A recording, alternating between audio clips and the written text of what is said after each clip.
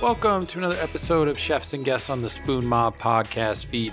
This week I'm joined by Chef Nick Gore. He's the owner and executive chef over at Gourmet Pizza in the Italian Village here in Columbus, Ohio, right off 4th Street. If you've never been, make sure to stop in, check them out. Columbus has a lot of pizza places. Gourmet Pizza is the best, or if not the best, among the best pizza places we have in the city. I have been known to be a bit of a pizza snob, and I am very particular on the pizza places that I would recommend to anyone. Gourmet is one of the few that I would recommend to somebody coming to Columbus, first time visiting, never had it, whatever. It's super original. I mean, it gets classified as Neapolitan pizza. We kind of get into that on the podcast, kind of towards the middle of the episode. But even so, it's just original. There's different flavor combinations that they put on their pizza that nobody else is doing. It's super creative too as well. I mean, the chef's choice. You don't know what you're going to get. It's going to be random stuff, but it all works. And even if you order the chef's choice, like you could go and be like, I want 2 chef's choices. They're not going to make the same chef's choice pizza both times for you. So it's always something different. I mean, you can get the normal, cheese pizza or a pepperoni pizza. Like they'll happily do that, but they have a lot more kind of creativity than other pizza places normally do, where it's, you usually get a cheese, a sausage, a pepperoni. Maybe there's one that's got some bacon or ham or something on it too as well. And like a veggie pizza or something, but bunch of different combinations. Combinations are pretty endless there. So it's an awesome spot too as well. Like you can actually go and dine in and eat there. It's got that old school kind of feel, like the wood, and it's got, 70 coats of lacquer on it kind of deal, like back in the day when, you're a kid and everything. Some different spots that you've been to. So there's definitely a kind of throwback quality to the interior, just stuff they do around the restaurant too, little journals, talk formats and stuff on certain days, and they throw an annual Christmas party in September. We cover all that in the episode and how Gourmet originally got started. He started out as a pop-up. I mean, he was working in advertising for years before that. So we run through it all and get to talk pizza. Super excited to eventually have somebody on the podcast who specializes in pizza and talk about pizza and everything. And finally, kind of got to check that box selfishly, but it's an awesome conversation. And I can't recommend them enough. If you never had them, make sure to get over there, give them a try. You won't regret it. It's awesome pizza. So you can follow them on Instagram at Gourmet Pizza. It's real simple. It's Gore Pizza. That's pretty much it. So you can follow us on Instagram too at Spoon Mob. Check out the website, spoonmob.com. Make sure to follow, subscribe to the podcast on whatever platform that you use for your podcast. We're on Apple, Spotify, Google, Amazon, pretty much anything you can find us on. So make sure to check all that stuff out. Feel free to write into the podcast any questions, comments, feedback. If you have a question that you ever thought about, you wanted to ask a chef or a sommelier, never got the chance or whatever, feel free to send that in. It will eventually get featured on the podcast once we have a guest that it fits really well with. And we go through the questions that we receive and kind of match them up with the guests that are coming up as to, what works best. So, and when that happens, we'll hit you back and be like, hey, it's going to be on this episode. So you can either go through the contact portal on the website, or spoonmob@yahoo.com is an email address you can send it to as well. But without further delay, here's my conversation with Chef Nick Gore, the chef and owner of Gourmet Pizza here in Columbus, Ohio. Thanks again for agreeing to do this, coming on. Super excited to have you on. You're the first pizza maker that we've had on the podcast. So super excited to talk about that stuff. Admittedly, I didn't really know you existed, even having driven through Italian Village and driven right by your place numerous times over the years. That huge sign didn't get you? No, I really didn't know anything about it until Joe Galati from Commune came on the podcast and recommended you guys. And we tried it, and it's amazing pizza. And Joe's right. You could eat a whole bunch of it, and you don't have like this gut bomb that just makes you want to be a slug. Joe eats more gourmet pizza in one sitting than any other customer we have. I am certain of that. But we were able to try it and love it. And now it's kind of like our go-to spot. I mean, every once in a while I'll venture, I really like Detroit style pizza. Who's your favorite Detroit? I just tried one from Gold Belly. It's this guy out in LA. I think it's called like D-Town Pizza. It was really good. He's like out in LA, but I was really, really impressed with it. Jets is good and stuff like that too as well. I've had the Buddy's Pizza, which is the famous one from Detroit. That one I thought was so-so, but I would say probably that recent one I had, that D-Town, it's really, really good. You were in LA? No, you can get it through Goldbelly. So basically, he's out in LA, but they'll make the pizza, they'll freeze it, and then they'll ship it to you.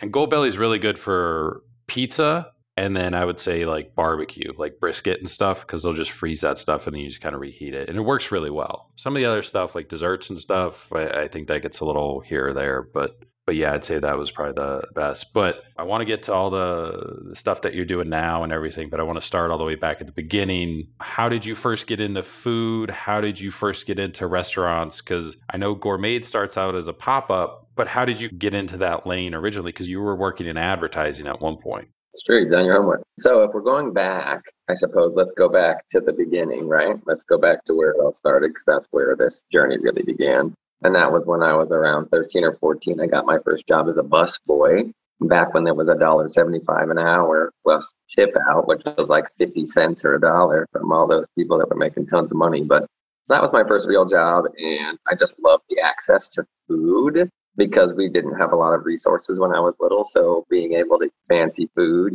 at Padula's Italian restaurant was just more enticing than the job or the money. But then I quickly got a job at a place called Krause's Pizza on Amherst Road. This is all in Massillon, Ohio, which is a couple hours northeast. I worked at Krause's Pizza, which is the number one Krause's. There's probably like 30 of them by now, or more. But that was the first one. And Larry Krause was still a part of the organization at that time. And I really loved that guy. Super charismatic. I mean, he lived the life he wanted to live. And I think upon reflecting on seeing him live that way, that's probably what brought me to opening my own restaurant. I'm getting ahead of myself there. About 4 years at Krause's Pizza on Amherst Road. Then I graduated high school and went to college in Florida. I worked at a Hungry Howie's for a couple of years, and that got me comfortable with like the process of, the mechanizing of food and the organizational aspects of that. I think they had it down because they're corporate.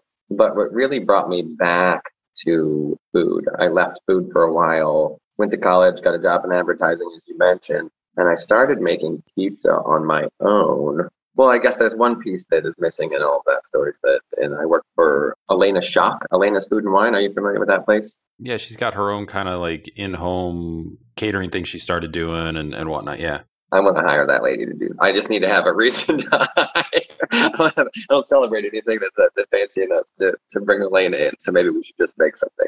When I moved to Columbus, I worked at a cab company for a few minutes and then got a job at Elena's Food and Wine. It was within walking distance and I didn't have a car at the time. So I started there as a kitchen bitch and I had never been a kitchen bitch before. What a demoralizing and educational experience that was. Elena is notoriously a hard ass in the restaurant industry. And, somebody brings some meat that didn't look right. Get this the fuck out of my kitchen kind of thing. She showed me, that culture. And it's almost like, I think of it as toxic, but at the same time, there's a level of articulation that is necessary to be successful in the restaurant industry. So she was not like toxic masculinity. She was just a hard ass woman. And I think she showed me what it was to work from scratch, right? So I worked at a old school German pizza restaurant. I worked at Hungry Howie's, super corporate, gross, everything is made someplace that no one's ever seen before and never will. And then I worked at Elena's where she was working with local farms, local people. She was hyper seasonal. And I didn't even know that kind of food existed. I did not understand that you could get, fruit of the moon shiitakes from some guy who grows them in a cave over there. She kind of helped me see that. But I went away from Elena's to get into corporate America. And I think after a decade in corporate America, I had enough. But around year 4 or year 5, I started considering, all of the food history that I've had job-wise and just started putting it all together in my head and wanted to see if I could. The only thing I ever had to do was, make dough from scratch. So I was like, I bet I could do that. So I met a lady who became my ex-wife through time. We started Pizza Sunday, where we would just make pizza every Sunday, and she and I was just seeing if I could do it. And after a few maybe almost a year of doing it just to see if I could, she started inviting friends, and I was like, wait a minute, we could invite people? And then it became you get a lot of friends when you start making free pizza every Sunday, and it quickly turned into something other than me and my future ex-wife. With your career in advertising, how did you fall into advertising?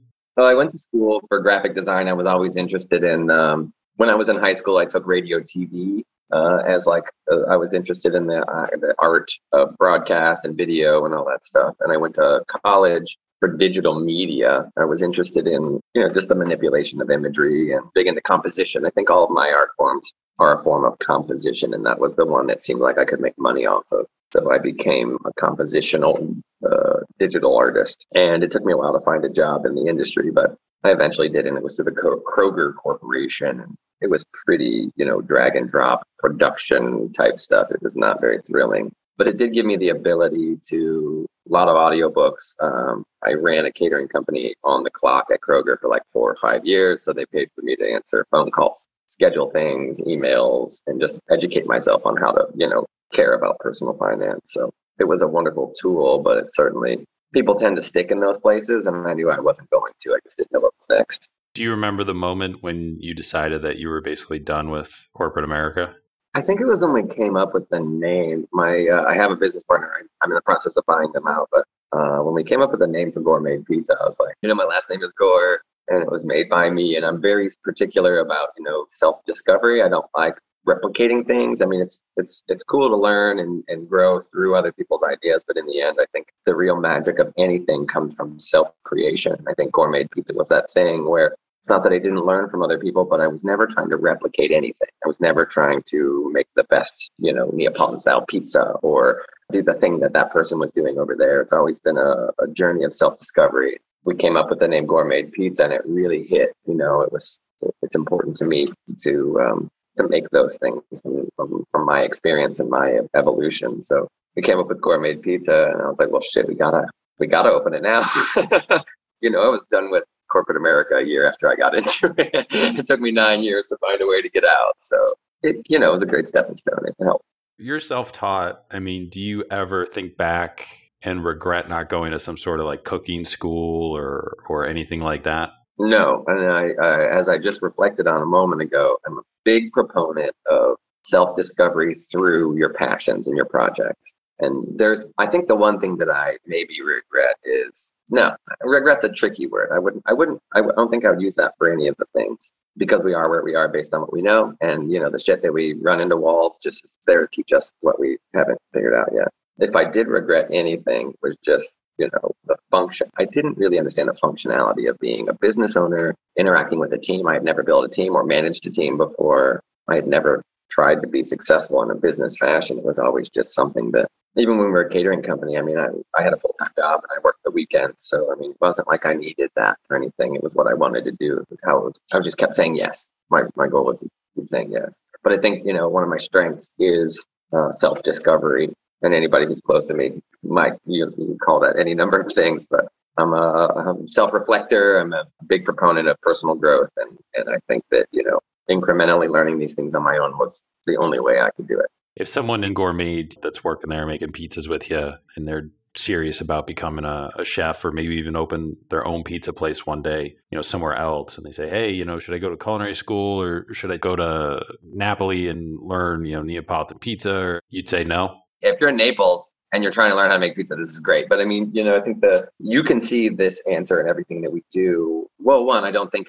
you can either pay to learn how to cook or get paid to learn how to cook. And I think those two things, of those two options, I think the most clear thing in the world is find the thing that you love that someone's doing and work with them. If you don't know anyone that's doing it, then, whatever, solve your problems. But I don't think paying to learn things that you can just, like, I teach people how to do what I do all the time because I need help. You know what I mean? Somebody comes in here and starts working at Gourmet Pizza. They're 10 or 20. I got a 10-year-old and I'm teaching him things. Whoever you are, if we need help and you're those helping hands, I'm going to teach you what I know and I'm going to pay you to learn because I need those hands. I don't see the added benefit of going to a culinary school or learning unless there's no one to learn from where you are. If you're doing something and there's just absolutely no ability, I don't know if that's the kind of learning that you do and that's the regiment that you need. I'm a big fan of just make pizza every Sunday. School for me was feeding my friends and I got a lot out of it and I'm not in debt because of it. I was in debt because of college. I probably wouldn't have done that either, hindsight.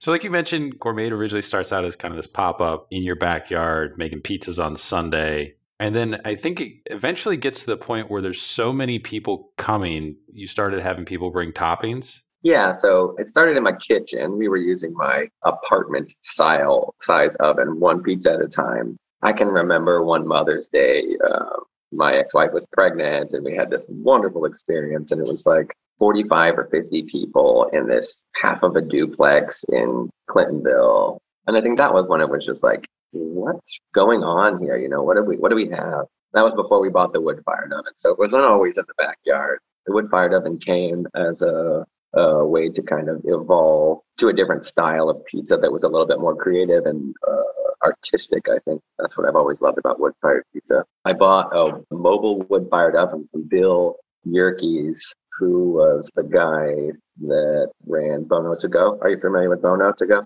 It was this little shack of a place it's like Chambers Third. There's this like conglomerate of three. You know where the Kroger on Chambers is, or wherever in I think Grandview. There was a gas station there. Or no, it wasn't a gas station. It was a convenience store. And then there was this little sliding metal thing. There was like 5 seats and a wood-fired oven, and it wasn't always open. It was so weird. He was just a real minimalistic guy who had, figured out how to make some wood-fired ovens, and he had one. He had given me his card like years. I'm one of those people, you give me a piece of paper and it's like in some vortex of paper hell within 10 seconds. But somehow I had been interested in buying a mobile wood-fired oven, and I had exactly $5,000 saved up in the bank, and I found his card in my wallet years later, the most unlikely of things. And I called him up and I was like, hey, I want to buy a mobile wood-fired oven. He's like, well, I got one left, and I'm, selling all my stuff to go race cars. And and he was selling it for $5,000. So on the day that I went to sell it to him, he's like, oh, so that's $5,500.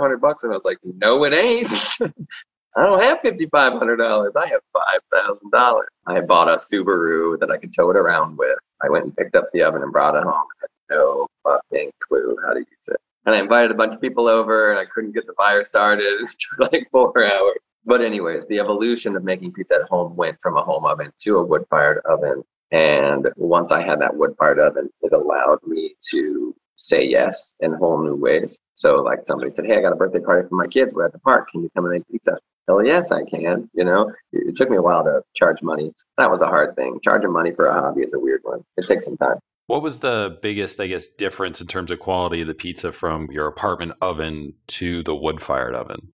So, when it comes to pizza geekdom, there are people out there that have all these styles and categories completely honed in, have a lot of information and opinions. Like, when I make pizza, I want to make pizza. When I eat pizza, I want to eat pizza. I don't really seek out styles. Well, I do now a little bit, but I've never been big on categorizing anything.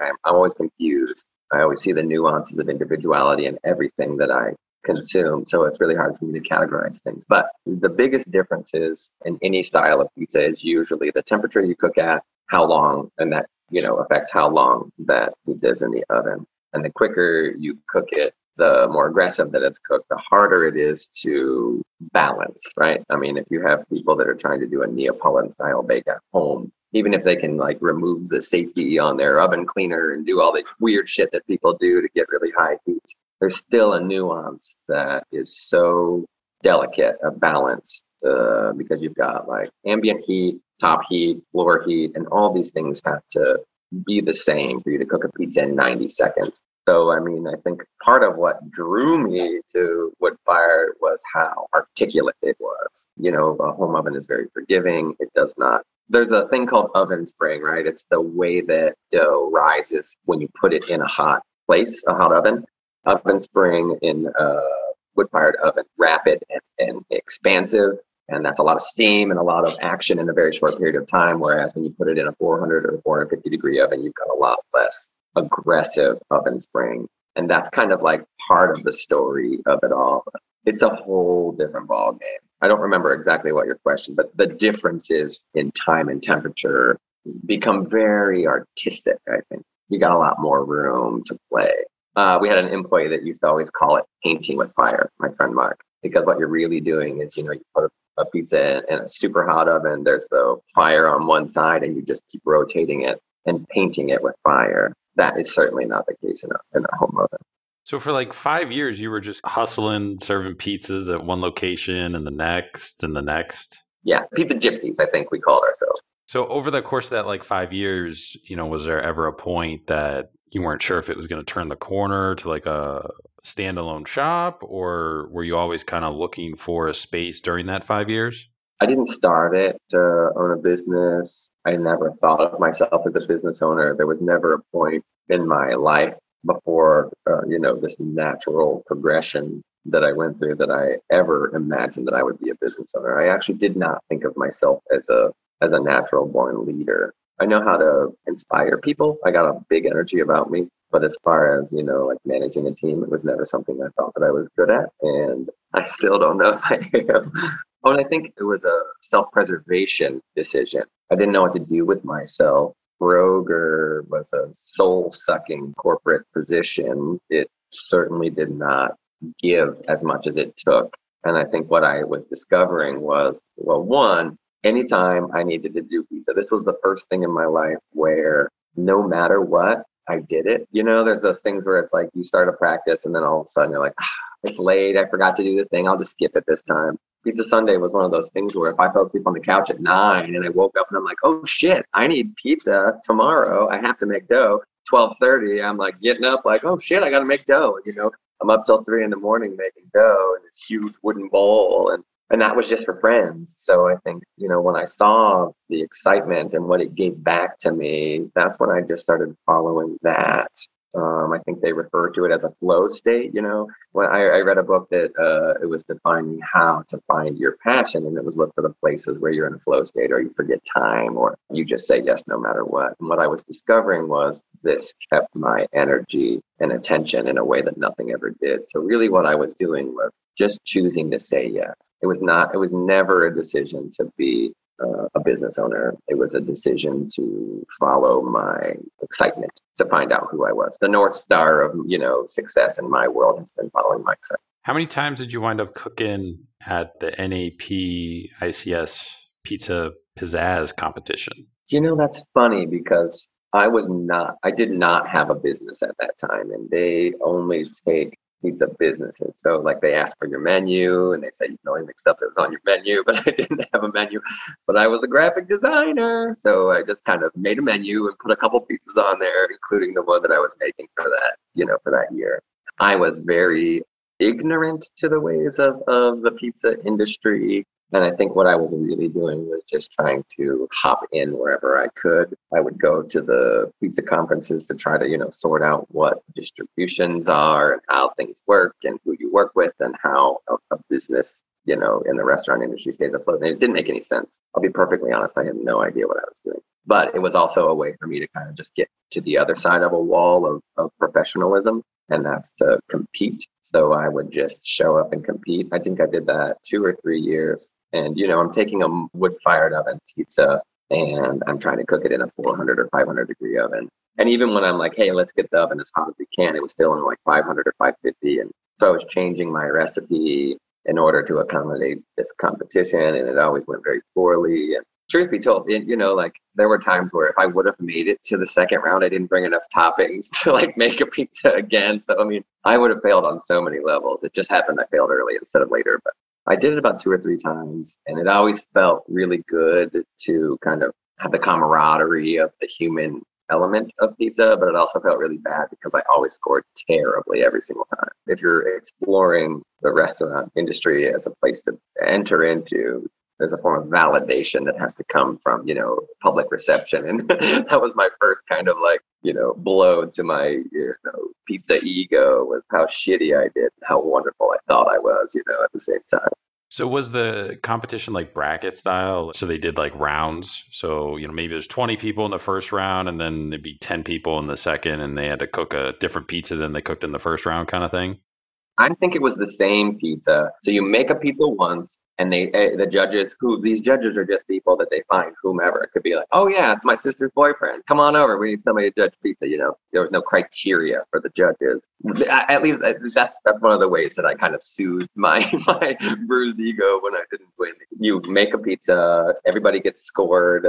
And then I think they take the highest something or other and they go to the final round. I actually don't even remember. I know that they call numbers and they ask you to make the pizza again, but I don't think I ever got to the second round, so it didn't matter anyways. It might have had a third. I think there was only 2. And then they give you a place after that. What was the biggest difference in terms of cooking in like a competition like that versus a restaurant? Because like I know for barbecue, it's a drastically big difference between cooking barbecue, whether it's brisket, chicken, or whatever, for your restaurant, and then going to a competition like the big famous ones out in Kansas City that they have at the football stadium.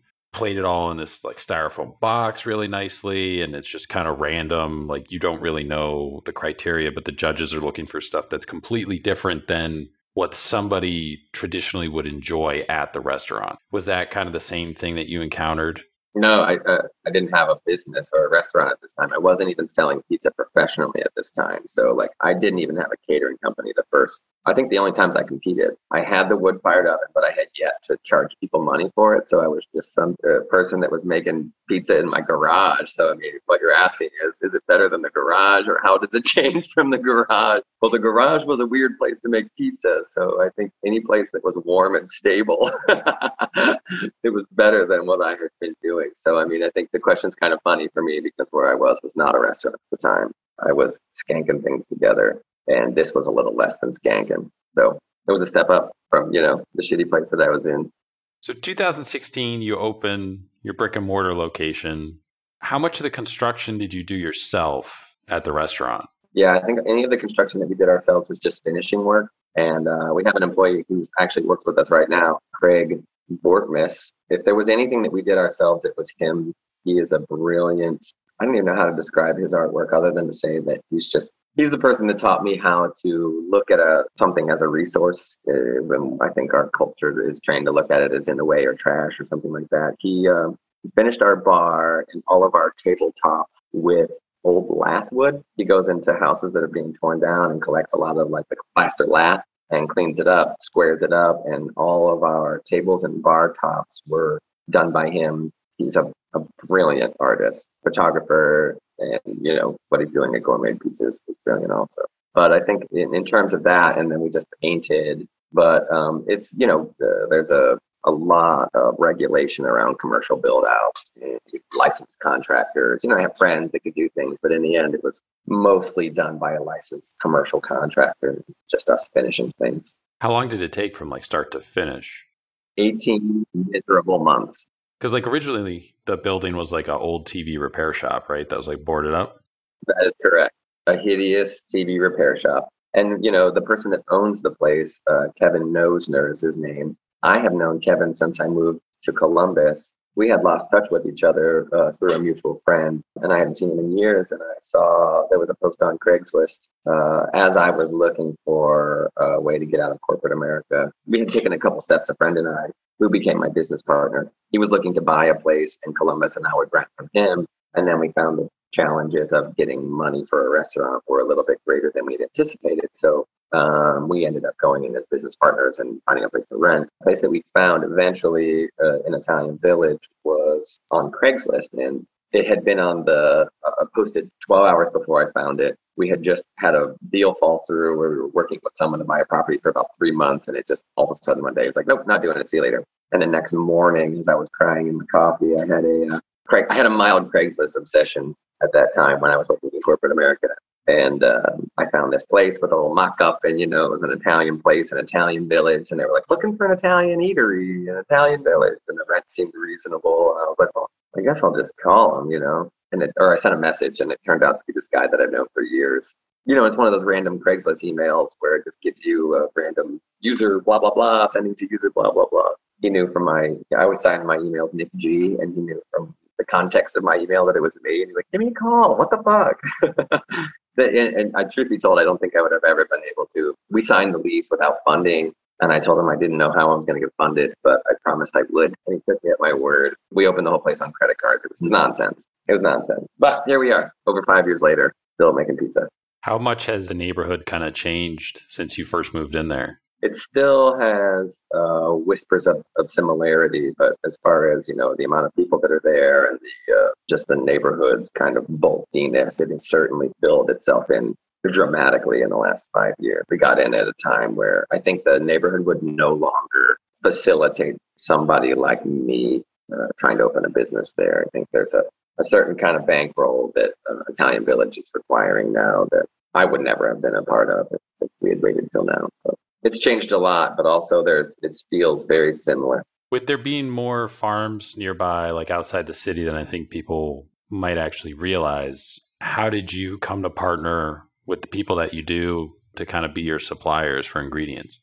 The first place that I ever sold pizza, not from the perspective of you hiring me to make pizzas for your party, was through the Clintonville Farmers Market. And we did that, I think, for about 3 years. So really, like from a standpoint of forming and growing as a business, I think I grew up with those farmers. We were in the same place, Bluebird Meadow Farms forgot their little hot plate and they came into our oven and made their sausage samples for the day. And we kind of just supported each other. Hey, I need change or whatever. It was just this kind of camaraderie. We weren't part of the farmers market specifically. We paid money to be in the global galleries, whatever parking area, but it was as much of a farm community vibe as it could be. And, we just made some really awesome friends. And if I'm going to sell food to people, I took a very personal diligence in finding food that I felt good selling. And it's a slippery slope in the restaurant industry. You're like, well, hey, I could just as easily buy this thing and save some money and time and blah, blah, blah. But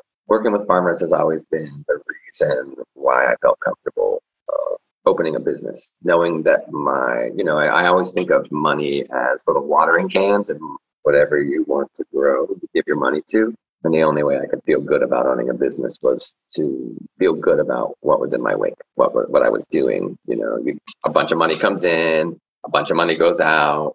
If that flow didn't suggest what I want out of this community and this culture and this world, then I just wasn't interested. So did you wind up taking the wood-fired pizza oven and putting it inside, or you got a brand new oven for that? We did. The wood-fired oven and I still have it. It's been in my garage for a long time. I think the last event we did was 2 days before we opened up Gourmet Pizza with our last mobile event. You wound up choosing an oven. I think it's a Mario Acunto Classico 5. I don't know anything about pizza ovens, but what makes that kind of so special? Like, how many pizza ovens are there out there?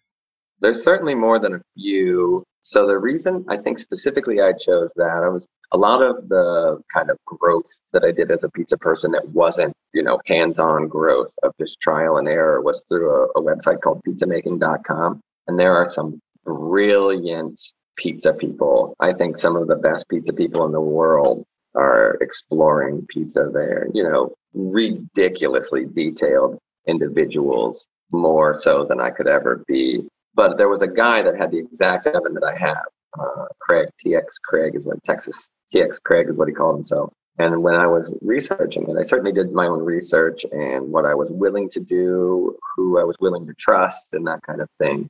The Mario Acunto, so there's an Acunto family, fifth generation oven makers, and at some point in the recent past, they split into two different companies. So it's Mario Acunto and Gianni Acunto. I was fairly certain that I wanted to go with an Acunto. The Italian wood-fired ovens are designed specifically for very high heat. They're very efficient bake chambers. I could go into details about, the design that I was interested in, but I think what was really, interesting about it to me was that they've been doing this for 5 generations, and they're in the place where the style of pizza that I was, entering into came from. So it felt right. And again, I was never trying to be a Neapolitan pizza restaurant. The only thing that I was super interested in was the craft of a hyper articulate, high heat, wood fired pizza. It just seemed so enticing to me. And I think, corporate America will never be able to just throw a bunch of money at the project and be better than I am, because it's a nuance. It doesn't fit into that world of set it and forget it. It's very articulate, and we're in that crevice where the, dinosaur can't eat you or whatever. There's just like this Tyrannosaurus Rex, chasing you down, and we're in this crack that they just can't get to. And that's part of the reason why I liked it so much, or it was so enticing, but really the craft. And so I knew that with that craft, I wanted to buy an oven from somebody that was proven to be a reliable oven. And there are a couple that come from Italy. We have the Acunto, the Mario Acunto. I think Polyg's has a Stefano Ferraro. And those are pretty much the two top dogs from an Italian oven standpoint. There's also Mara Forni. There's probably like maybe, a handful, 5 or 10 that stick out in the commercial realm, and only a couple that come from Italy that I was aware of. And so when I found somebody online that owned one, I asked them all. He had it for years. It was in his garage. He had the exact same oven I have in his garage. Ridiculous. But I talked to him. He had no complaints about it. He was a very detail-oriented individual, more so than I could ever be. And then I found somebody that was selling them, and we went on a pilgrimage to Centennial, Colorado, checked out the oven, talked to the lady that was selling it, and made our decision then. So do they just ship it and then you have to find somebody to help install it? Do they coordinate with like an installer and like give you the schematics of like, hey, you're going to have all this kind of set up. So when we show up with it, we can attach everything. Like how does that all kind of come together?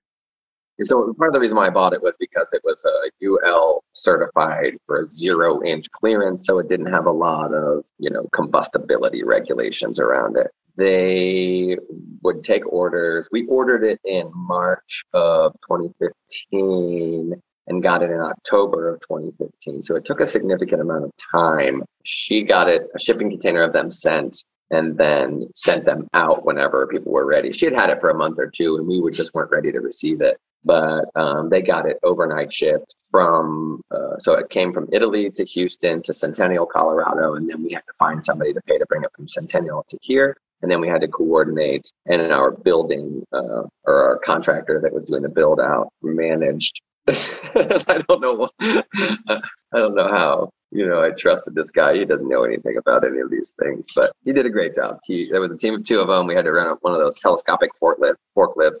We took the front of the building off. There's a little animated GIF of us on my blog about us like building it back up. But we took the front of the building off. It came in one piece. It had these 4 holes. You pull pins, the legs drop down, you put the pins back in, and it just stands. We had to get, obviously understand the nuances of, duct work and all that. But that was all part of the process of getting the architectural designs and all that. So, everything was already worked out from that standpoint. We just had to take the product, get it where it needed to be, and then have the ability to pipe it. And it only could go in one place because there's an apartment above Gourmet Pizza, and we had to run this huge triple-walled stainless steel thing, 25 feet up. So we had to take like half of the closet space of the apartment above us, and that was literally the only. I didn't want the oven where it was. I wanted it in the corner so everybody could see the fire and they could all look in. It just so happens that wasn't in the cards, so we had to move it. Yeah, it was a nightmare. The night before, I got no sleep. You know what I mean? I just had images of it like rolling down the road. I'm like, oh yeah.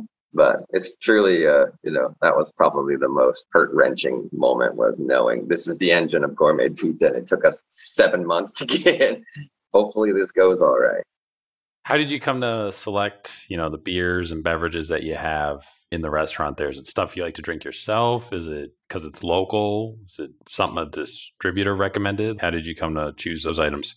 We are very minimal when it comes to getting our things from a distribution. We have, I think, 2 organizations that we work with that are actually distribution oriented, and then everything else is very individual. We have one person that brings us all of our bags and cans and boxes and whatever. We have somebody that does that, and we work with Cavalier Distributing because we wanted Jackie O's, and Jackie O's is distributed through them. But other than that, every beer that we get comes from the people that make them. From a standpoint of how we pick them, I'm certainly interested in, serving up things that I know and love. If somebody wants a sour and I'm not a sour drinker, that's a little bit more challenging to kind of articulate ourselves through. I don't want to serve anything that I don't enjoy, but also I want to meet the needs of our guests. So I think, if there is something that I don't enjoy as much as the others in the beer or the wine or whatever category it's, I'll usually just kind of like talk to the people that are asking about it. Hey, what do you want? What do you like? What is, or just look around, like who's doing a sour that, that makes sense to buy locally. Because one of the questions that I get asked a lot is, how do you stay so creative with pizza? And I think with the style that we articulate when it's seasonal and local, you don't have to make a ton of decisions. You just have to respond. If I'm looking at the farmers' lists of things that they have, I'm just responding to those and then being a composer of somebody else's, passions. And it's the same thing with beer. We're going to sell what's around. And another question that gets asked a lot is, well, why would you choose something local over something that's national that's better? And I think a lot of times my response to that is, well, do I really need it in the first place? Do I really need that thing that's better produced in, another state or another country? can I get away with not using it and just focusing on what we're learning? And again, that's that whole game of resources. If I could not put my talent of putting resources to good use, and I just wasn't interested in owning a business at all. How did the annual Christmas party in September come to be? This is probably one of the things that begs the most questions. Is Christmas on Wednesday is our every year on our anniversary, which we just celebrate as the last Wednesday in September, so it's not the right date. I get confused on the date after a while anyway, but the last Wednesday in every September, we throw a Christmas party called Christmas on Wednesday, and we decorate for Christmas. We make an eggnog, and it's changed since COVID, but historically we would just get all the free ingredients that we could possibly get. We would provide dough, sauce, and cheese. And it was just like Pizza Sunday. We would just kind of produce the base, and we would make food with whatever we could come up with otherwise. We would ask people for toppings, and then we would give away pizza for free, and then ask people to donate money. And then we would find a local nonprofit. Usually it's a local nonprofit farm, but this year we did mutual aid. We did a mutual aid support. I think COVID has, again, changed our world, and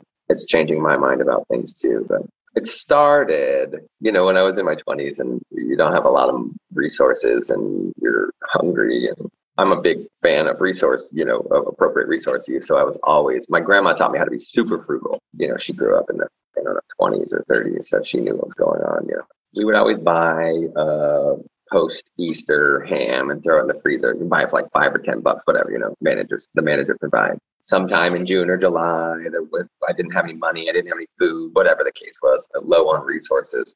We would throw this stone soup kind of party called Christmas on Wednesday, where I would bake this ham and have people come over and bring things, right? We would just invite a bunch of people. I had the ham, and I would just say, bring a, Christmas side dish, and we would do Christmas dinner, and we would be eating like kings when, just 2 days ago, I had no food at all. So it was just kind of a way to communalize those moments of lack, and really kind of, we all get together and celebrate food together and, togetherness. And then all of a sudden there's no lack at all. It was just like kind of this magic trick of abundance out of the lack. And then on our first anniversary, it was on a Wednesday, and I wanted to do something big. I wanted to do something that got it. We weren't very popular at first.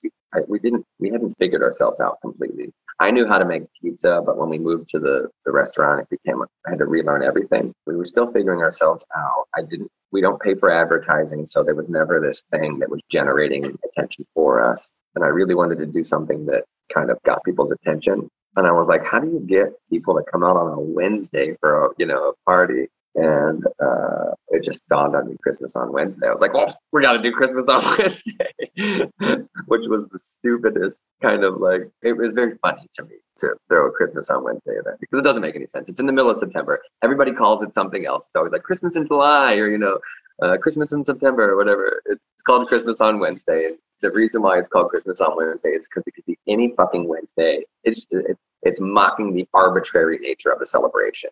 It just so happened to be that we picked Wednesdays, and our first anniversary was on a Wednesday. So, it was like, okay, Christmas on Wednesday. And I was like, well, why don't we just throw a Christmas party? That would be so hilarious. Then we can call it like the best Christmas party in September in Ohio or whatever, because there's Christmas in July, there's Christmas on Christmas, but there's no Christmas any other time, right? So we had this, we cornered the market on this Christmas in September. It was before, Target or anybody would even dare thinking about Christmas. So it was almost funny, right? It's funny. And I really didn't like Christmas. I've always been one of those people that hated obligatory gift giving. So there were just so many funny things about it. But we decided to throw a Christmas party. And then with the idea of Christmas, it became, how do we give? What can we do? So we decided to ask our farm friends if they could give us toppings, and we could just collect money for a local nonprofit farm. And it was just such a wonderful experience. We had such a wonderful time that it was like, well, we're doing this all the time. So every year we make an eggnog, throw a Christmas party. Since COVID, we've been charging people regular price and donating half of the profits. Before COVID, we would just make pizza. And I mean, sometimes it was pink celery and lamb chorizo and beets, and you just grabbed whatever was on the board and moved along. There was no ordering, and we just said, give us some money, and donated all our money to whoever we were raising money for. How do you come up with the chef's choice? I mean, does it change weekly? Is it based off just ingredients that you have around? Just whatever you feel like? Everything is based on the ingredients we have around. So let's be clear here. Gourmet pizza is based on the ingredients that we have around. Again, that's that game of resources. Very important. the chef's choice. I mean, it's just us. You don't last long at Gourmet Pizza as an employee if you don't give a shit about pizza in a very real way. And the team that we have right now, really, if they don't care about, there are a couple people that don't make pizza as much, but they still care about the process inordinately. The people that are making pizza, especially the night shift pizza makers, are some of the best pizza makers that I've ever known. Super talented, and give them the room to do whatever they want. In Gourmet Pizza, there are technically, we say that a chef's choice is a 12-inch pizza that has cheese on it. That's basically what we guarantee. But other than that, there are no real rules. And as a matter of fact, just last week, there was a guy, Dave, comes in every Friday night and gets a chef's choice, and it's, different every goddamn time. Chef's choice is one of those things where you can say, hey, I really hate olives, or could you please put some pepperoni on there, vegetarian, vegan, that kind of stuff. So like, you can give us guidelines. We really want to meet your needs. The more limitations you give us, the less it's our creation, the more it's yours. But we want to make sure that you get what you want out of it. And, with no restrictions, we do whatever the fuck we want. But our friend Dave has been ordering a chef's choice in a couple salads every week forever. And I realized he never eats our cheese pizza. And I felt kind of weird. Like, I want him to try like a plain ass pizza. So we made him a cheese pizza and a pepperoni pizza. So just 1 week out of his career with Gourmet Pizza, he could know what the simpler side of Gourmet Pizza was. So again, and there was one time where one of our farm friends got like an inordinate amount of apples given to them, and they gave us a bunch. And I remember giving somebody their chef's choice was followed with a bag of apples. Here's your chef's choice, fresh mozzarella, butternut squash sauce, pepperoni bacon butter, and a bag of apples. There's a level of playfulness that we have to kind of like embrace in order to enjoy what we're doing. And I think the chef's choice is a really wonderful way to keep ourselves, entertained and creative. If you order, like we say, chef's choice is different every time. So if you ordered 3 chef's choices, you'd get 3 different pizzas. What's really hard is when somebody orders like a table, gets like 5 chef's choices, and they're all vegan and they don't eat onions. And it's like, okay, so no meat, no cheese, no onions, and you want us to make 5 different creative pizzas out of it. It's like, sex is great, but if you have to have sex like 30 times in a row, it's like, it starts to turn into something a little bit different feeling after a while. So, when we first started doing chef's choices, every time someone ordered one, we'd ring a bell. It started to get really chaotic, when everybody started ordering chef's choices on a Friday night. You can't even keep up. Wait, did we ring the bell 7 times or 6 times? We had to change that after a while. Now, I heard that you kind of ferment your dough for like 3 days. Is that accurate? A minimum of 3 days. The accuracy, I think that's when we start using it. It has a life cycle of between 3 and 6 days, and we don't start using it until at least day 3. And obviously, every once in a while you get that moment where you're out of dough and you need to change things. We have certainly, and as temperature changes, fermentation times change. I think we've got it pretty locked in. We have a wonderful kitchen manager, and the amount of math that she does for being a non-math person is just remarkable. We were lacking enough space for our dough, and sometimes we would have to play so let's talk about fermentation for a minute. Think of fermentation as it's like the triangle of information. And if anyone is familiar with photography, you've got film speed, you've got shutter speed, and you've got aperture. And those 3 things together make a balanced photo. If one changes, the other 2 have to change to meet the needs of that exposure. So the amount of light that's let in, the amount of time that light comes in, and the way that it's being recorded on the film speed. It's similar with fermentation. You have the amount of time, like the exposure, the amount of time, the temperature with which you're fermenting, and then the amount of leaven or the amount of yeast that you're putting into it.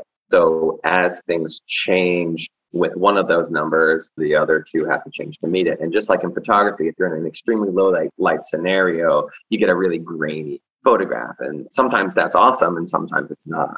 But if low light is what you're working with, then everything else has to adjust to it. So it's similar with, I think, a lot of dough recipes for beginners or people that get a recipe on the internet require an inordinate amount of yeast. And we use a we don't even go through a pound of yeast a year. We have a date that we buy our new pound of yeast, and we throw out the old stuff every year. We just bought yeast again. 1 pound of yeast per year for the amount of pizzas that we make. So what we've done is, just like If you're taking a photograph and you want a crystal clean photo, the thing that you're going to want to focus on the most is the light. You have enough light to make it, whatever you need it to be, or maybe shutter speed. So we've picked what we wanted and adjusted everything around that. We wanted a slow, developed flavor. So we adjusted our yeast because time was what we were interested in. We adjusted our yeast way down, and we balanced it with our temperature. It's not ideal from a spatial perspective to have to keep dough for 3 days, but we found over time that 3 days was what got us what we were looking for from a caramelization or the leopard spotting on the side, from a flavor standpoint and from a textural standpoint. So, in the end, the idea is to find out what it is that you're looking for, or if it's not what you're looking for, what you're forced upon. Like when we were a catering company, we could not adjust the temperature. So what we did was we fermented in the most stable place that I could find, which was my basement. It was around 60 degrees.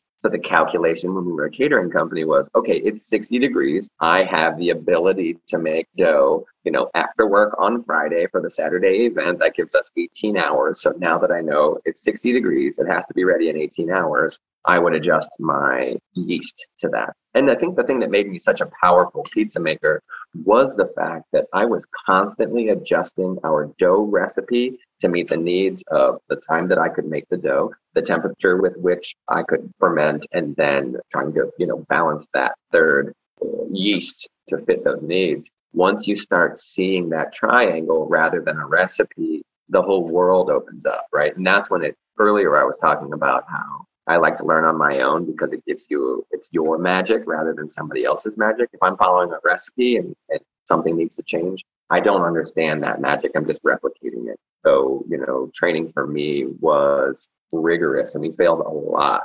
I remember we showed up at somebody's house. They hired us to feed 25 or 30 people. And I looked at the dough when we got there and it was just puddles of, like, you could see the lines of where dough balls were, but it was just puddles of dough in the corner, and we had like 20 minutes to figure out how to make pizza for those people. But these are those things that earn you your pizza stripes, as we call them in gourmet pizza, failing so miserably that it'll never be that bad again.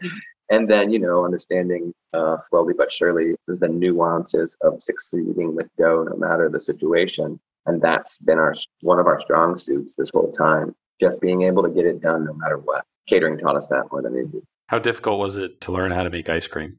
Still don't think I'm great at it.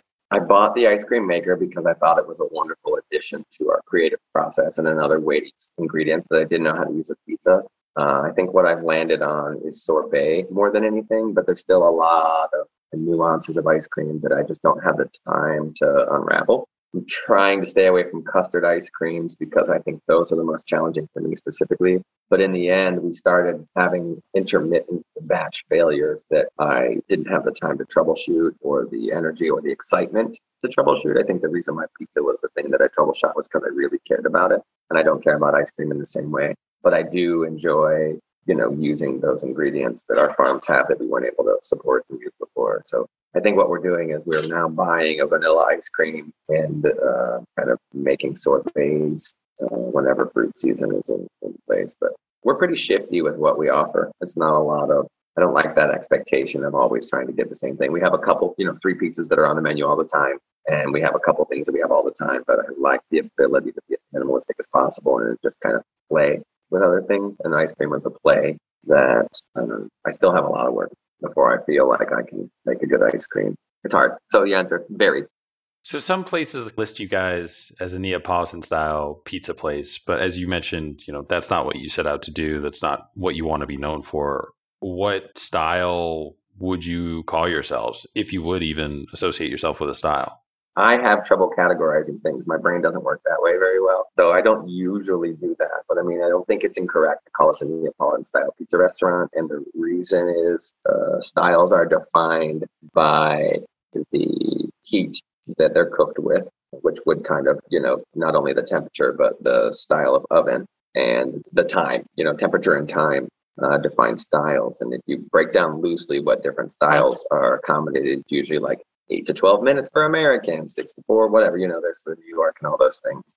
There are nuances to those styles besides that, but from a general standpoint, I think the style is loosely based on how you cook it. We have a Neapolitan mixer, an Italian spiral mixer. We have Italian oven tools. We have an Italian oven. It all came from Italy. So in that regard, we are in a Neapolitan style pizza restaurant. You look at the pictures, you see it, you understand it.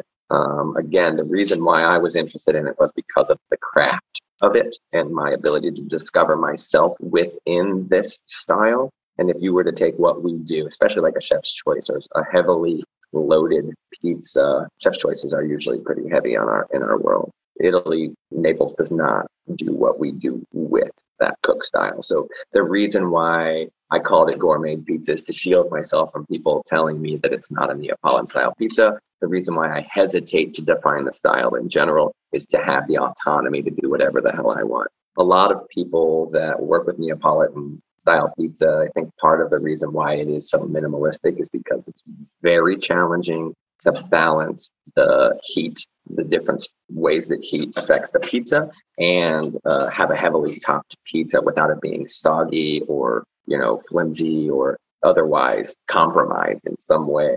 But there are some very nuanced ways that we've learned to explore or to accommodate pizza so that we can take it outside of those norms and still produce a solid pizza. Like one of them is the dippy egg.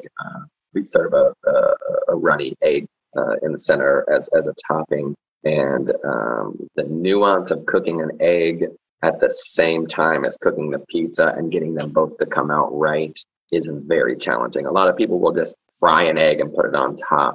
And I can see why, because it's a hyper nuanced thing. And the same thing is if you put a lot of toppings on a pizza that cooks in 90 seconds, there's a danger of the cheese not being melted or the dough not being cooked appropriately. So I guess, in the end, the thing that takes us apart is what we do with a Neapolitan style pizza. We are not, we don't use San Marzano tomatoes. We don't use buffalo mozzarella. I'm one of those people that goes away from tradition often. So the thing that I always hesitate to define is us, because then someone can tell me how I'm not doing it right. And I've never wanted that. I've wanted the freedom to discover myself through pizza, and, labeling is a form of negation of who I am. If you're talking about styles of pizza, we are a Neapolitan style pizza. If you are using that definition to tell me how I'm not doing it right, then you can, go fuck off. Columbus has a lot of pizza places, independent, regional, some chains too as well. Is the pizza community here supportive and uplifting of each other, or is it super competitive, or is it just non-existent and everybody kind of stays in their own corner? The pizza community is something that I don't hop into. I don't hop into a lot of communities other than the one that we kind of found ourselves in, and that's just Italian Village in general. I am someone who, I'm not part of any associations. I'm not I don't go. I think gourmet pizza has always been, we don't pay for advertising. We're not trying to take over the world. I don't care about money in the sense of, making it, just as long as we're thriving in our internal world. I don't have a lot of care. But I think what we've always done, and for better or for worse, I'm not saying that this is, a good idea. This is just who I am and how I found myself. But I just put my head down and made pizza. You know what I mean? It's a daunting task to be somebody that runs a business and owner operator, right? There's just so much. I have 2 kids, I'm divorced, so I have them part of the time and they're my responsibility. There's a lot that's going on that I'm interested in giving full attention to. It's hard for me to look outside of my own little, blinders of pizza and staffing issues and, supply issues. And there's nothing in me that's resistant to the pizza community. There's nothing in me. And actually, at one point in time before COVID, there have been a couple of times where we tried to pull together. It was myself, TJ from Pauly G's, Ryan LaRose from Leone's Pizza, Colin, who owns East Coast Pizzeria. I've never had his pizza. I'm sorry, Colin. And there's a guy who did a wood fired named Farm Fire Pizza. We were all getting together and just to start talking and sharing and exploring. And that was right before COVID hit, and we stopped that. But there have been a couple different, embracings of the community that we've had, just from a sense of like finding each other, naturally in the world. Same thing with Joe from Commune. We just found each other naturally in the world. And there's a lot of, there was a lot of openness and respect.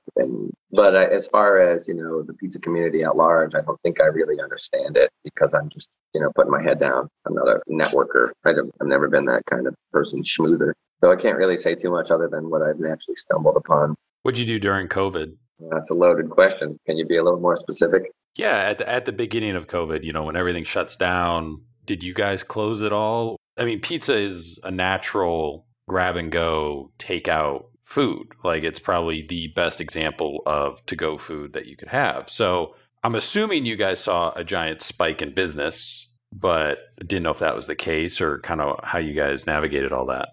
Pre-COVID, Gourmet Pizza was 85% dine in, and we had a lot of cocktails and servers and patio and all that stuff. We designed our business around inviting people into our world, coddling them, giving a nice little hug, and the way we built our kitchen, the open kitchen style, so we could all be in one room. And everything that we did up until COVID was to encourage that. And when COVID hit, the tables got pushed out, the boxes started stacking up, and I think COVID is showing us a new kind of tone for business ownership. But I am not somebody who feels comfortable just stopping. I mean, one, we never have the money to just stop. Restaurants in general are built around that repetition very tightly. I think if we stopped, it would be hard to start again. I was never interested in stopping. And, when we made Gourmet Pizza, part of the story that I was telling myself, and, this is a double-edged sword, but I wanted it to be lean. I wanted to make something that could run maybe even by myself if I had to, because I just didn't know what I was doing. I didn't know what I was getting into. And I wanted to ensure that I could just work my ass off and it could go forward. And it's a 2-person job minimum, I think, most times. But that was the benefit that we had when COVID hit. It was super lean. We were running a wood-fired pizza restaurant 6 days a week with like 6 people on staff. It was challenging. And, I think we had a good team. Everybody kind of just went and stayed in place for a while. So, I mean, no one was requesting off, nobody had any vacations planned for that. It was brilliant. There's just so many chaotic rules and mandates, and, no one's communicating with a business owner. They're just expecting you to find out what the rules are and follow them. And I think that was probably the most challenging thing. And, like telling people what to do, like, hey, you got to do this. Hey, you got to do that. You can't come in here unless you do that. I took that very seriously at first. And that story is changing as time goes on. But just very confusing, so unsure how to do the right thing. Like we're in an open kitchen, but if you're working in an oven, you don't have to wear a mask because it's too hot and people didn't want to see somebody without a mask. Endless confusion, endless readjustment. We had to change our phones because we were not used to taking phone orders the way that they came in. So it certainly shook our world, but we remained open. I don't think the only times we've closed, we've had a couple times where maybe like a day or a night. I think in general, we've only ever closed due to like staffing issues or something. The Black Lives Matter protest, we got out of the way of that. We closed for a day or two then, but probably since COVID began, we probably lost like 3 or 4 days. Since you've been involved, how has the food and restaurant industry in Columbus changed? What do you think still needs to change, if anything, and where do you think it's headed? I don't know that I'm capable of answering that. Again, I'm the person that puts his head down and just does what he does. I was not a restaurant kid. I didn't grow up in the restaurant industry. I mean, pizza is certainly the food industry, but it's not the restaurant industry. And, when you look at pizza and you look at restaurant, pizza is a form of restaurant, but it's a completely different animal than any other place. Like there's no other place where you can just serve one thing, like we have pizza, we have salad to go with that pizza. Maybe we've got ice cream, but that's us. Pizza is, I think, that kind of anomaly of the restaurant industry where you can be so single-minded. And in that, it creates a different access to, what's possible in the culture and the community. So I feel slightly disconnected from the restaurant industry in general, the redheaded stepchild, if you will. So I don't think I'm, capable of answering that. And again, I don't, my inability to kind of categorize and process things in that way, I don't think it lends me as a responsible response to that. Do you ever try other people's pizza, or are you still just really focused on like, this is what I'm doing, what they're doing doesn't really matter, in the sense that I need to make sure like my shit's right? So we'll take that in two parts because I want to go back to the competition. So you mentioned competition before, and I have some thoughts on that I'd like to share. But when we decided that we were going to open up a wood-fired pizza restaurant, we went out on a monthly journey. We would get a bunch of people together. We'd buy a bunch of pizzas, and we would have pizza at a different place once a month on Wednesdays. And we think we did that for like 3 years. It was a wonderful opportunity to just get drunk and have fun. And, I don't spend a lot of money at restaurants right now. I'm a big proponent of individual restaurants. We've lost a few wonderful restaurants since COVID began. I think the one I miss the most is Baba's. That was the only breakfast place that I would go to. Baba's on the corner of Hudson and Summit. When I get pizza, when I spend money on pizza, almost exclusively, it's the pizza place that's right by my house, right? So I got a 10-year-old and an 8-year-old, and the Leone's Pizza opened up. It's very close to where I live. I remember the first time we got Leone's, my kids were like, "This is the best pizza I've ever had." And I'm like, what the fuck?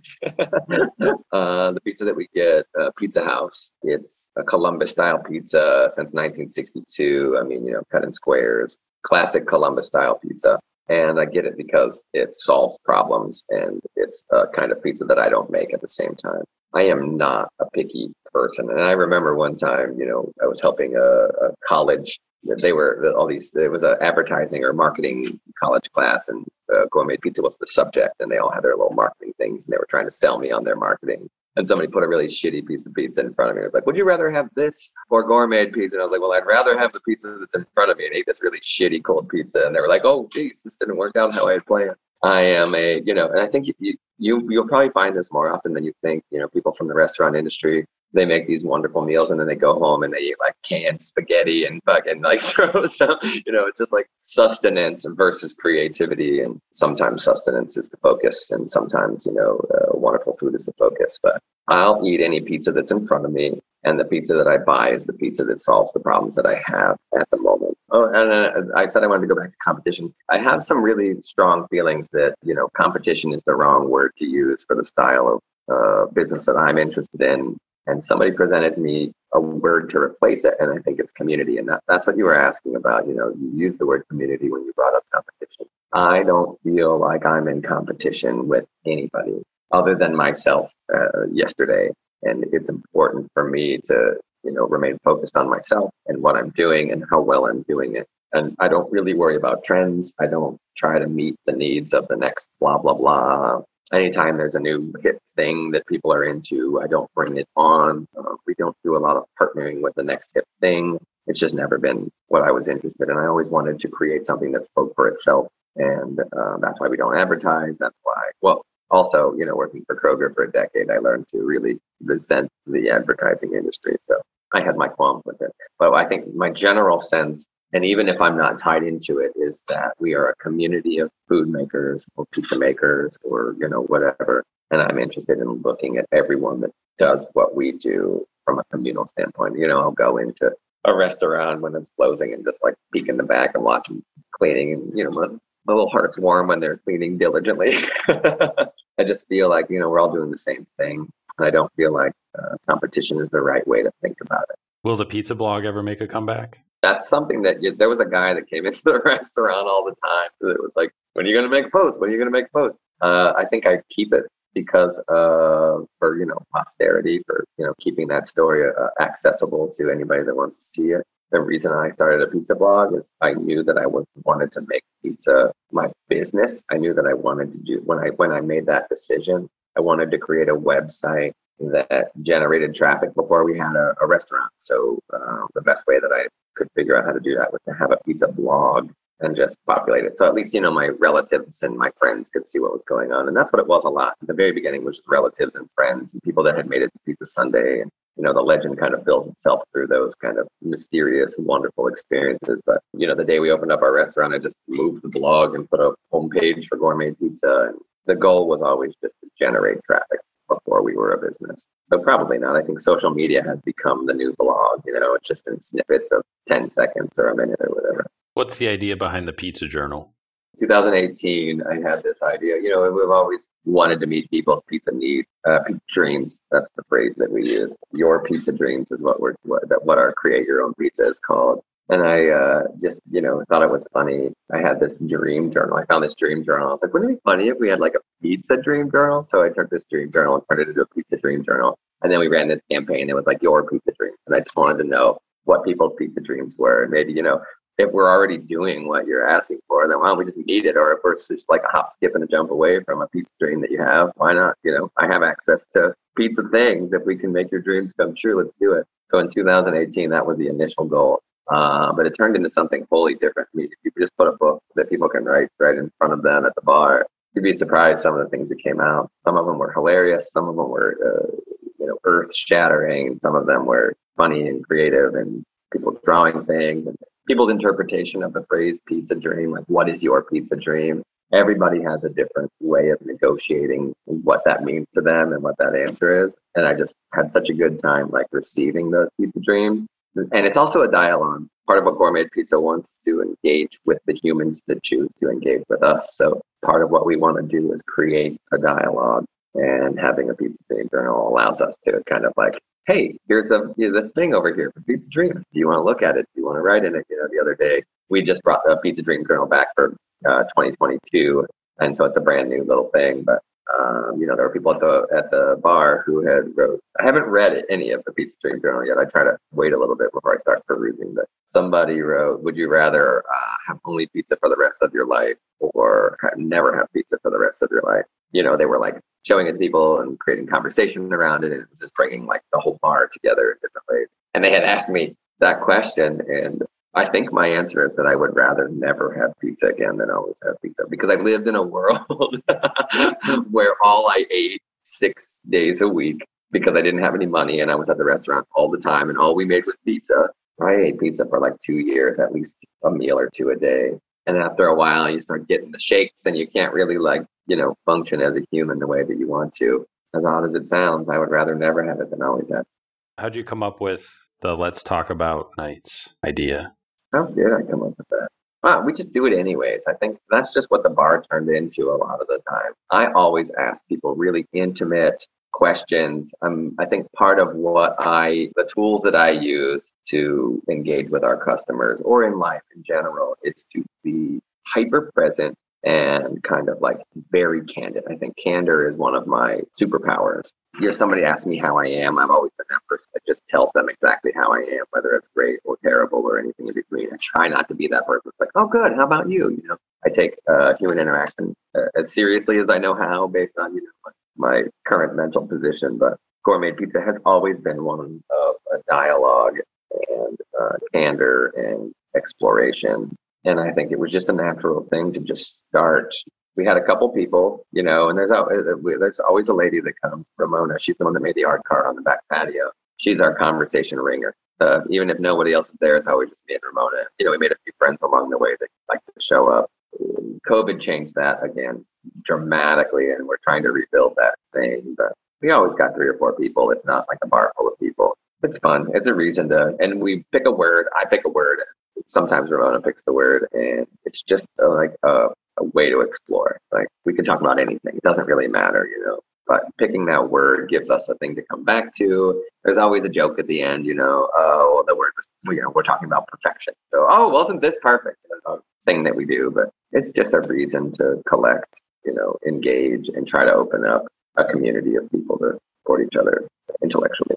What's next for you professionally? I mean, do you ever foresee opening a second Gourmet anywhere, or is it just all about continuing to make great pizza and doing it that way? Or is there anything on the horizon?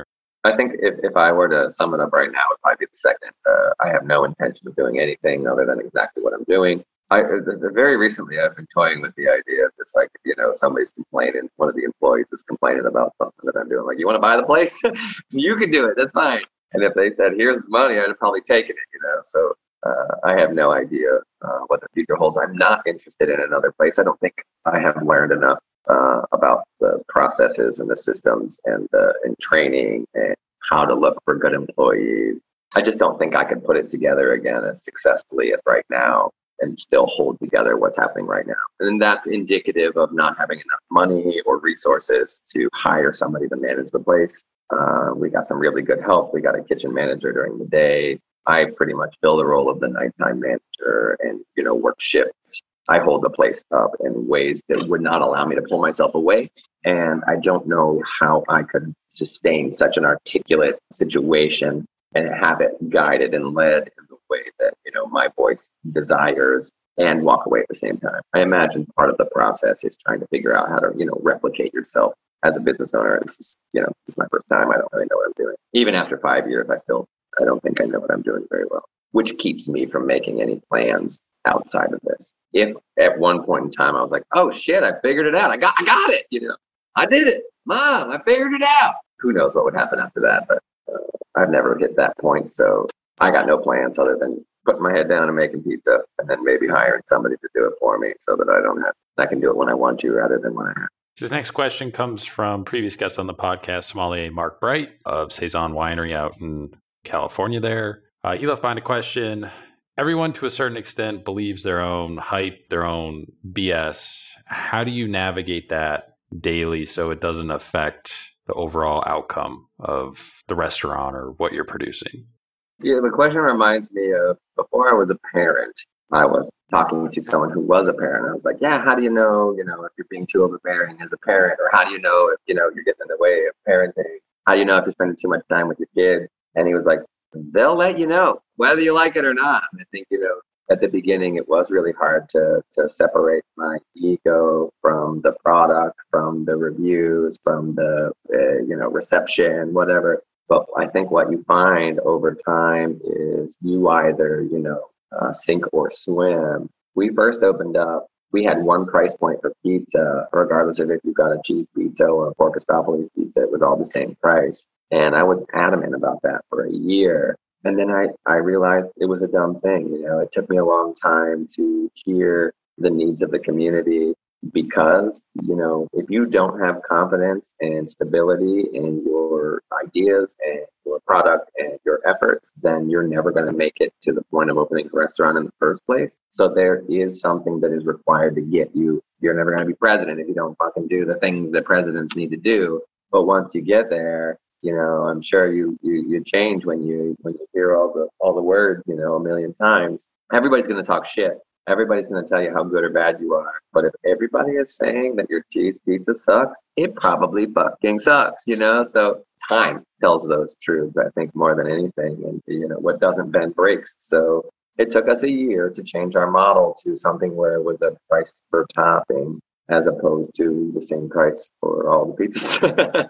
And that was a really necessary change. That was part of what was so hard at the beginning. We had a couple things that were off that we really needed to adjust, and I just held strong, like, fuck everybody, I'm just going to keep doing it. And then eventually you realize that keeping doing it is not the answer. What question do you want to leave behind for the next guest? It can be anything. Oh, let's see. Well, I think I wish I would have had time to think about this one. I wish I would have known. I am one of those people that would have come up with something very specific. I don't know. Let's come back to that one so that I can really think about it.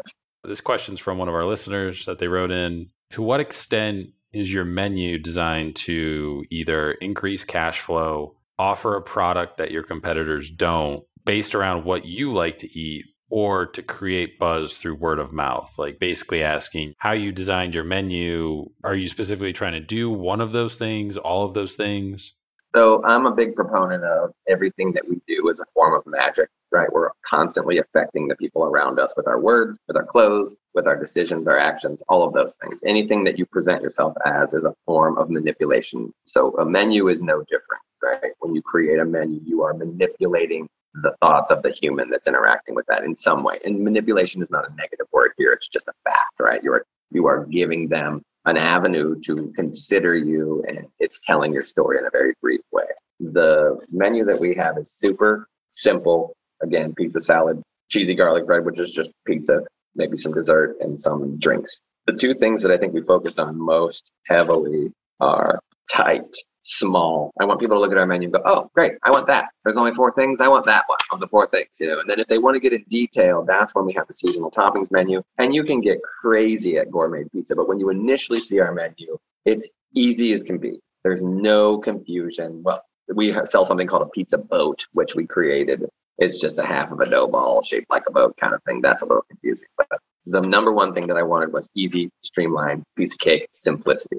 The one thing that I did think was important was having something on the menu worth talking about. And that's what really drove the chef's choice to actually be on the menu. We came up with so many stupid, hilarious, whatever things that could have potentially, stoned days of Pizza Sunday. Certainly brought a lot of ridiculous ideas as we were just trying to, think about what it could be. Chef's choice was one of those that was just funny. It was never something that I was actually going to put on the menu or, whatever we talked about. But chef's choice is on the menu to make our world more creative and to make our seasonal toppings more accessible to people that call on the phone, can't really see this thing. We don't populate any lists online or anything of what we have today. It's always changing. And it's also something that I think is worth talking about. So I think part of what I learned along the way was to have a menu worth talking about and, just for it to be accessible. So I think that's what we're doing with our menu, accessibility and simplicity and chef's choice talking.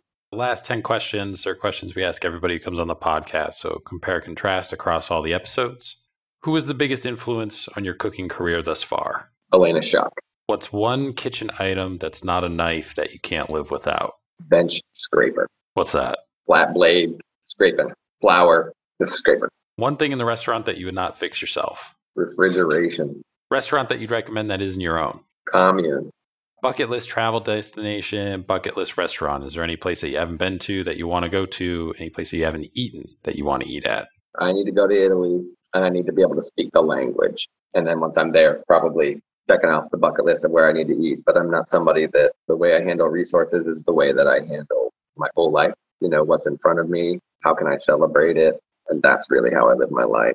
There's no place that I want to go that I haven't or won't or haven't yet. I don't have a bucket list for a restaurant. Craziest thing you've seen happen in a restaurant while you're working? Well, crazy is a weird word. I don't know, man. 5 different things come to mind. The guy with the blowtorch. My son got scratched by a dog while my ex-wife and the kids were leaving, and that was crazy in a whole different way where there's stitches needed and I'm the only person making food. We had some really crazy talks on Wednesdays. I think the blowtorch might probably fit. Yeah, that's just crazy. It's a weird word to kind of synopsize. It was just a guy that had a blowtorch, and I thought for certain he was outside. I thought for certain that he was going to burn the place down. He had just gotten it. It was some gift from, I don't know. Yeah, he had a blowtorch, and it was weird. And I was like, hey, you're a great person and all, but that blowtorch is a little close. Maybe you want to take it somewhere else. I think one thing about gourmet pizza that I've noticed over the years is we don't advertise, so we don't pay somebody to talk to us. So there's no avenue of communication that isn't word of mouth, right? People that experience it and like it talk about it, or, they don't like it, they talk about it too. But what the subtlety of not advertising and not being on the main drag is that, and caring about our food is that I think we have a wonderful set of a customer base. Nobody fucks with our bathrooms. Nobody's really terrible to our guests. We have a wonderful customer base. And every once in a while, somebody comes in that's an asshole. I suppose the most terrible customer story was a guy named Lance who, he showed up and it was just this guy is terrible. And, he sat at the bar and I was the bartender that day. And there was a couple here and a couple there. And it became immediately aware that he was absolutely terrible. But he was one of those terribles that was just weak and scared, but he used it as a kind of bravado. And we all just sunk into this human and listened and talked. And it was amazing. He thought he was going to get banned. And I was like, you can come back, Lance. You just can't be an asshole, Food or drink guilty pleasure? Is there anything that's super unhealthy, fast food or candy or anything that you just can't help yourself? Well, I can help myself. I suppose when you edit that, not really, but I think the funniest pleasure of mine that, this will probably fuck up my street cred a little bit. So don't hate me or don't love me any less because of this. But I think the one thing that I will do when I'm overworked and far too drawn out and need to just separate is Fortnite and pizza rolls is my game. I have a 10-year-old and an 8-year-old, and I like to connect with them and whatever they enjoy. And I like to pretend that I buy the pizza rolls for them, but they don't like pizza rolls. But the reason I play Fortnite is to connect with them in a real, father-son, whatever they're doing kind of way. But I will eat shitty pizza rolls and play Fortnite until 4 a.m. sometimes, and that's probably my guilty pleasure that I shouldn't tell the people when I have, a high-end pizza restaurant. Best chef movie: Burnt, which is the one with Bradley Cooper; Chef, which is the food truck one with Jon Favreau; Pig, Nicolas Cage; Julia and Julia, which is the one with Meryl Streep; No Reservations has Catherine Zeta-Jones; Ratatouille is the animated one; The Ramen Girl with Brittany Murphy; or East Side Sushi. Which one of those would you recommend to somebody who's never seen any of them? I think that depends on your age group. I really like Ratatouille because it helped my kids understand flavor in a way that was not obvious. The visual aspect of flavor was a wonderful concept to introduce to my children. I certainly wouldn't play them Pig, but if I were to pick one movie, personally, I think it would probably be Pig. I think the articulation, I like the way it told the story of the restaurant industry from outside of the restaurant industry, but like breaking through, the surface at the same time. I thought that was a wonderful exploration. Probably Pig. So favorite dish, favorite thing you've ever cooked, created, kind of point to this as almost like your aha moment. You knew you could, do this professionally, be a professional pizza maker. Was there a pizza that you made that you're like, yeah, I can definitely do this? I suppose the one that comes to mind happened after I opened the restaurant. So I think I'm thinking of it differently than you're speaking of it. I don't think there was a one pizza. There was one time I remember I felt like I had made a pizza that no one ever made before. And that felt really good to me. I think that's always been, part of my goal. I like original thoughts. I like original perspectives. And that's why I try not to follow recipes too. I'll use them to help me get where I'm going, but I don't use them to be where I'm going. But there's a pizza that we have in the winter that's called Under a Sun that's seen it all before. And it kind of reflects that idea of, pizza is such an old tradition, nothing new under the sun.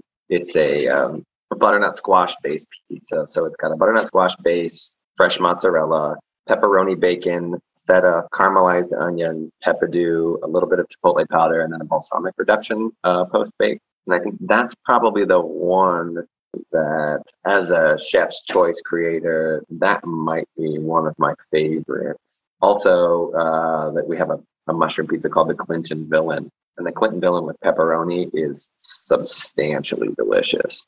I think that's probably my favorite from a simplicity standpoint, Clinton Villain plus pepperoni. But Under a Sun that's seen it all before, I think that's kind of like where my heart really realized that I could do whatever I wanted. And it could be wonderful and new. I'm an Anthony Bourdain fan. Not everybody is. If you were, was there an episode, moment, scene that stands out to you about him? If you weren't, was there another person that would be a culinary personality, whether it's a Julia Child, a Guy Fieri, whatever, that you always gravitated towards? Well, again, I will say that, I've been one that just puts my head down and discovers, and I'm very self-discovery oriented in every aspect of my life. That's what keeps me interested. That's what keeps me joyful. That's what keeps me growing and moving forward in my path and not in somebody else's path. This is indicative of my whole life. There is nothing that I'm trying to recreate ever. But if there was somebody who I kind of captured and captivated me more than any other, and I can't even remember the guy's name now. That shows you how, connected I am to these kinds of things. He was on Chef's Table, the first season of Chef's Table. He was a Patagonian. Oh, Francis Ballman. Is that what his name is? He's the fire guy? Yep. The freedom with which he interacted with food and fire ignited my passion, when I received it in a way that no one had ever. I was already in the pizza industry. I was already cooking with fire. I had already dedicated myself to the solid state fuel art. I have a wood stove in my house. I cook breakfast on it. I just made some turkey soup on it yesterday. I cook with fire. When I have a grill outside, I put wood in it and, start it ahead of time. But certainly that person had an air of freedom and exploration and creativity that was just remarkable. And I think he has probably touched my passion and closer and more illuminatorily than any other. So what's the question you want to leave behind for the next guest? It's been ghostly in my head the whole time. Like, I have no idea. How do you know what's enough? How do you know what's enough? How do you know what's enough? And that could be growth, that could be money, that could be reception, that could be love, that could be, seating, that could be food, I don't know, menu items. How do you know What's enough? How do you know what's enough in your world? If I may ask that question, since I'm asking, you're coming up with a question, how do you know what's enough? I don't know what you do for a living. I don't know what kind of money you make or what kind of world you live in, but how do you know when to stop? How do you know what's enough? I mean, I would say, if I'm answering that question, I'm very simplistic. I'm a minimalist in terms of everything that I try and do outside of work is something that I truly enjoy. So, because I have a tendency to deep dive and obsess over things that, I get into, whether there's probably only a handful of things that, I really like focus and enjoy on, and everything else is kind of ancillary noise. I'm very selective of things that I would watch on TV. Like if I'm going to invest, this hour in this TV show, like there has to be some reward or something like that for me. So I think that kind of dictates it for me. Like, how do I know what's enough is really, do I get enjoyment out of it? And you think that's the guiding light for you is enjoyment? Why bother doing something that you don't like? Like I've never quite understood that. I mean, I get everybody has obligations and things like that, but if you really don't like doing something, then it's like, why are you wasting your time doing that? You have kids? We have one on the way. Yeah. Oh shit. Well, wait till you have to do all that dumbass shit. You're like, why would I do it if I don't enjoy it? Well, guess what? You're gonna fucking do things you don't enjoy with those kids. Oh, I know that's coming. But until then, one on the way. That's exciting. I'm excited for you. Are you intimidated by it? No, I mean, I think in my mind, I'm just kind of figure it out as you go, because that's kind of how everybody does it. I mean, you could read 20 different books about it, but reading the book versus actually having to do it, same thing as going to school or whatever, or doing any sort of training program. You could read everything about it, but until you actually do it, it's just different. Yeah, well, and that's why I answered the question about, should I pay for school or should I, not? I think my answer is very similar, that like you're never going to learn more than doing it. So, when it was, do I pay for school or do I make pizza and fuck up a million times? The answer in my world was fuck up a million times, because I think, some of the best people in the industry learn what not to do by doing those things. And, like there's a guy that works at Gourmet right now, Chef David, who, he's like, hey, 90% of cooking is knowing what not to do. And the only reason you know that is by doing it. That's parenting. That's all of it. And that's how I feel about the restaurant industry. And that's why I embrace the doing rather than the mimicry or the learning from others. There's always a reason to look at the library or, look at your peers. Someday you're going to have a problem with your kids and you're going to be like, fuck, I have no idea how to, do this. And it's like, oh, well, I'm not, regimented sleeper, blah, blah, blah. We're not picking up the cues. There's always a reason to hear other people's thoughts and opinions, but it's important, I think, in anybody who's trying to be their authentic selves, to allow those answers to come from the moment, from inside. If there's one thing that I think say that is most important in the world, is just to be your authentic self, whatever that is. And even if it's a shitty authentic self, if you're authentic, you'll find out that you're shitty and you'll eventually find something else, hopefully. Where can people find you? Social media, website, plug everything. Social media, the most active we are is on Instagram, 936 North 4th Street, Columbus, Ohio, 43201, 614-725-2115. Call for a good time. We deliver stuff on DoorDash. You can sit at our bar and have wonderful conversations. Sitting on the patio, having wonderful conversations in the summer. That's us. We got a website, but it's just there because you have to have a website. So when you type in gourmetpizza.com, we're there, but I don't really care too much about that website. And if you're going to order to go, I would encourage you to call into the restaurant and pick it up yourself instead of using the DoorDash, just because DoorDash takes a sizable chunk out of the profits for any restaurant. I'm okay with thinking we have a relationship that makes me feel all right. If there's an option, I would just say come pick it up, come see us and talk to us and, all that stuff. But I don't discourage people from using DoorDash. We partnered with them. I think they're a wonderful option for us through the pandemic. I think it's important to acknowledge that they're doing a service that connects us to people in a way that we could never do on our own. I got nothing but love for them. So I hear what you're saying, and I can acknowledge the kind of grassroots, thought processes that go into that. But we wouldn't partner with them if it didn't make sense. But I mean, if there's an option and you have the option, come in. I love people. I want to know you. I want to see you. I want to squeeze your little cheeks. Are you guys open every day? Closed on Monday, noon to 9, Tuesday through Sunday. It's great pizza. So if you haven't had it, I encourage you guys to go try it out. I'm looking at you individuals. Do it. thank you for coming on. I'm glad we got to finally do this. Yeah, I mean, it was chaotic. The refrigeration breaking last week was just a long line of fucking complications that the restaurant industry offers. I'm glad, that as part of the interview process that we couldn't do it last week because the refrigeration broke. Just tells that story of the struggles are real. But yeah, I mean, it's among our favorite, pizza spots. And whenever you see an order come through, I think my wife usually orders it's like pepperoni, sausage, and peppadew. That's probably us. Yeah, I've seen that order a few times. That's probably us. All right, got my eyes out.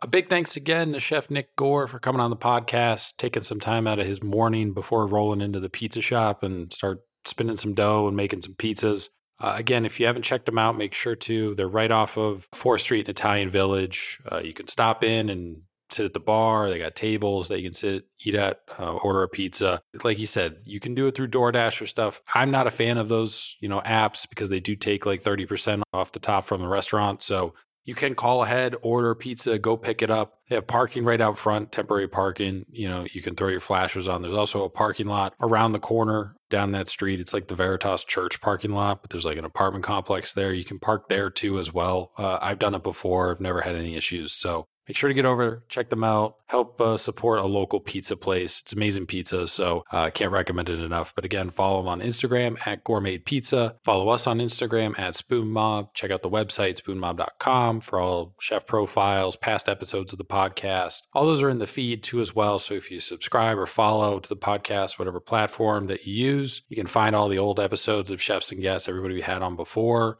As long as you're followed, subscribed, the new one will download on Thursday mornings, goes out at 1 a.m. We do that at 1 a.m. just because a lot of restaurant people work. That's roughly when they're getting off, or maybe they get off a little bit before then. And they're usually pretty wired, so they're going to be up for a couple hours. So we figure hey, that'd be pretty cool if they kind of got first dibs on the episode. And also I've worked third shift before, and it fucking sucks. I know how rough the 2:30 to 5 a.m. time frame can be. And so anybody that's out there working third shift, just to help pass the time, whatever you're doing, we figure we drop it 1 a.m. So that's kind of why we do that. So that's when it comes out, but we throw stuff up on Instagram so everybody knows, once it's there. But if you follow the podcast or subscribe to it, it'll drop in your feed as soon as it comes out. So when you wake up, it's right there. And maybe you just have to click a download button or something like that. But that's it for this week. More episodes on the way. Appreciate everybody listening. If you're new to the podcast, welcome. If you've been here for a while, thanks for still being here. Thanks for listening. And we will talk to you guys next week.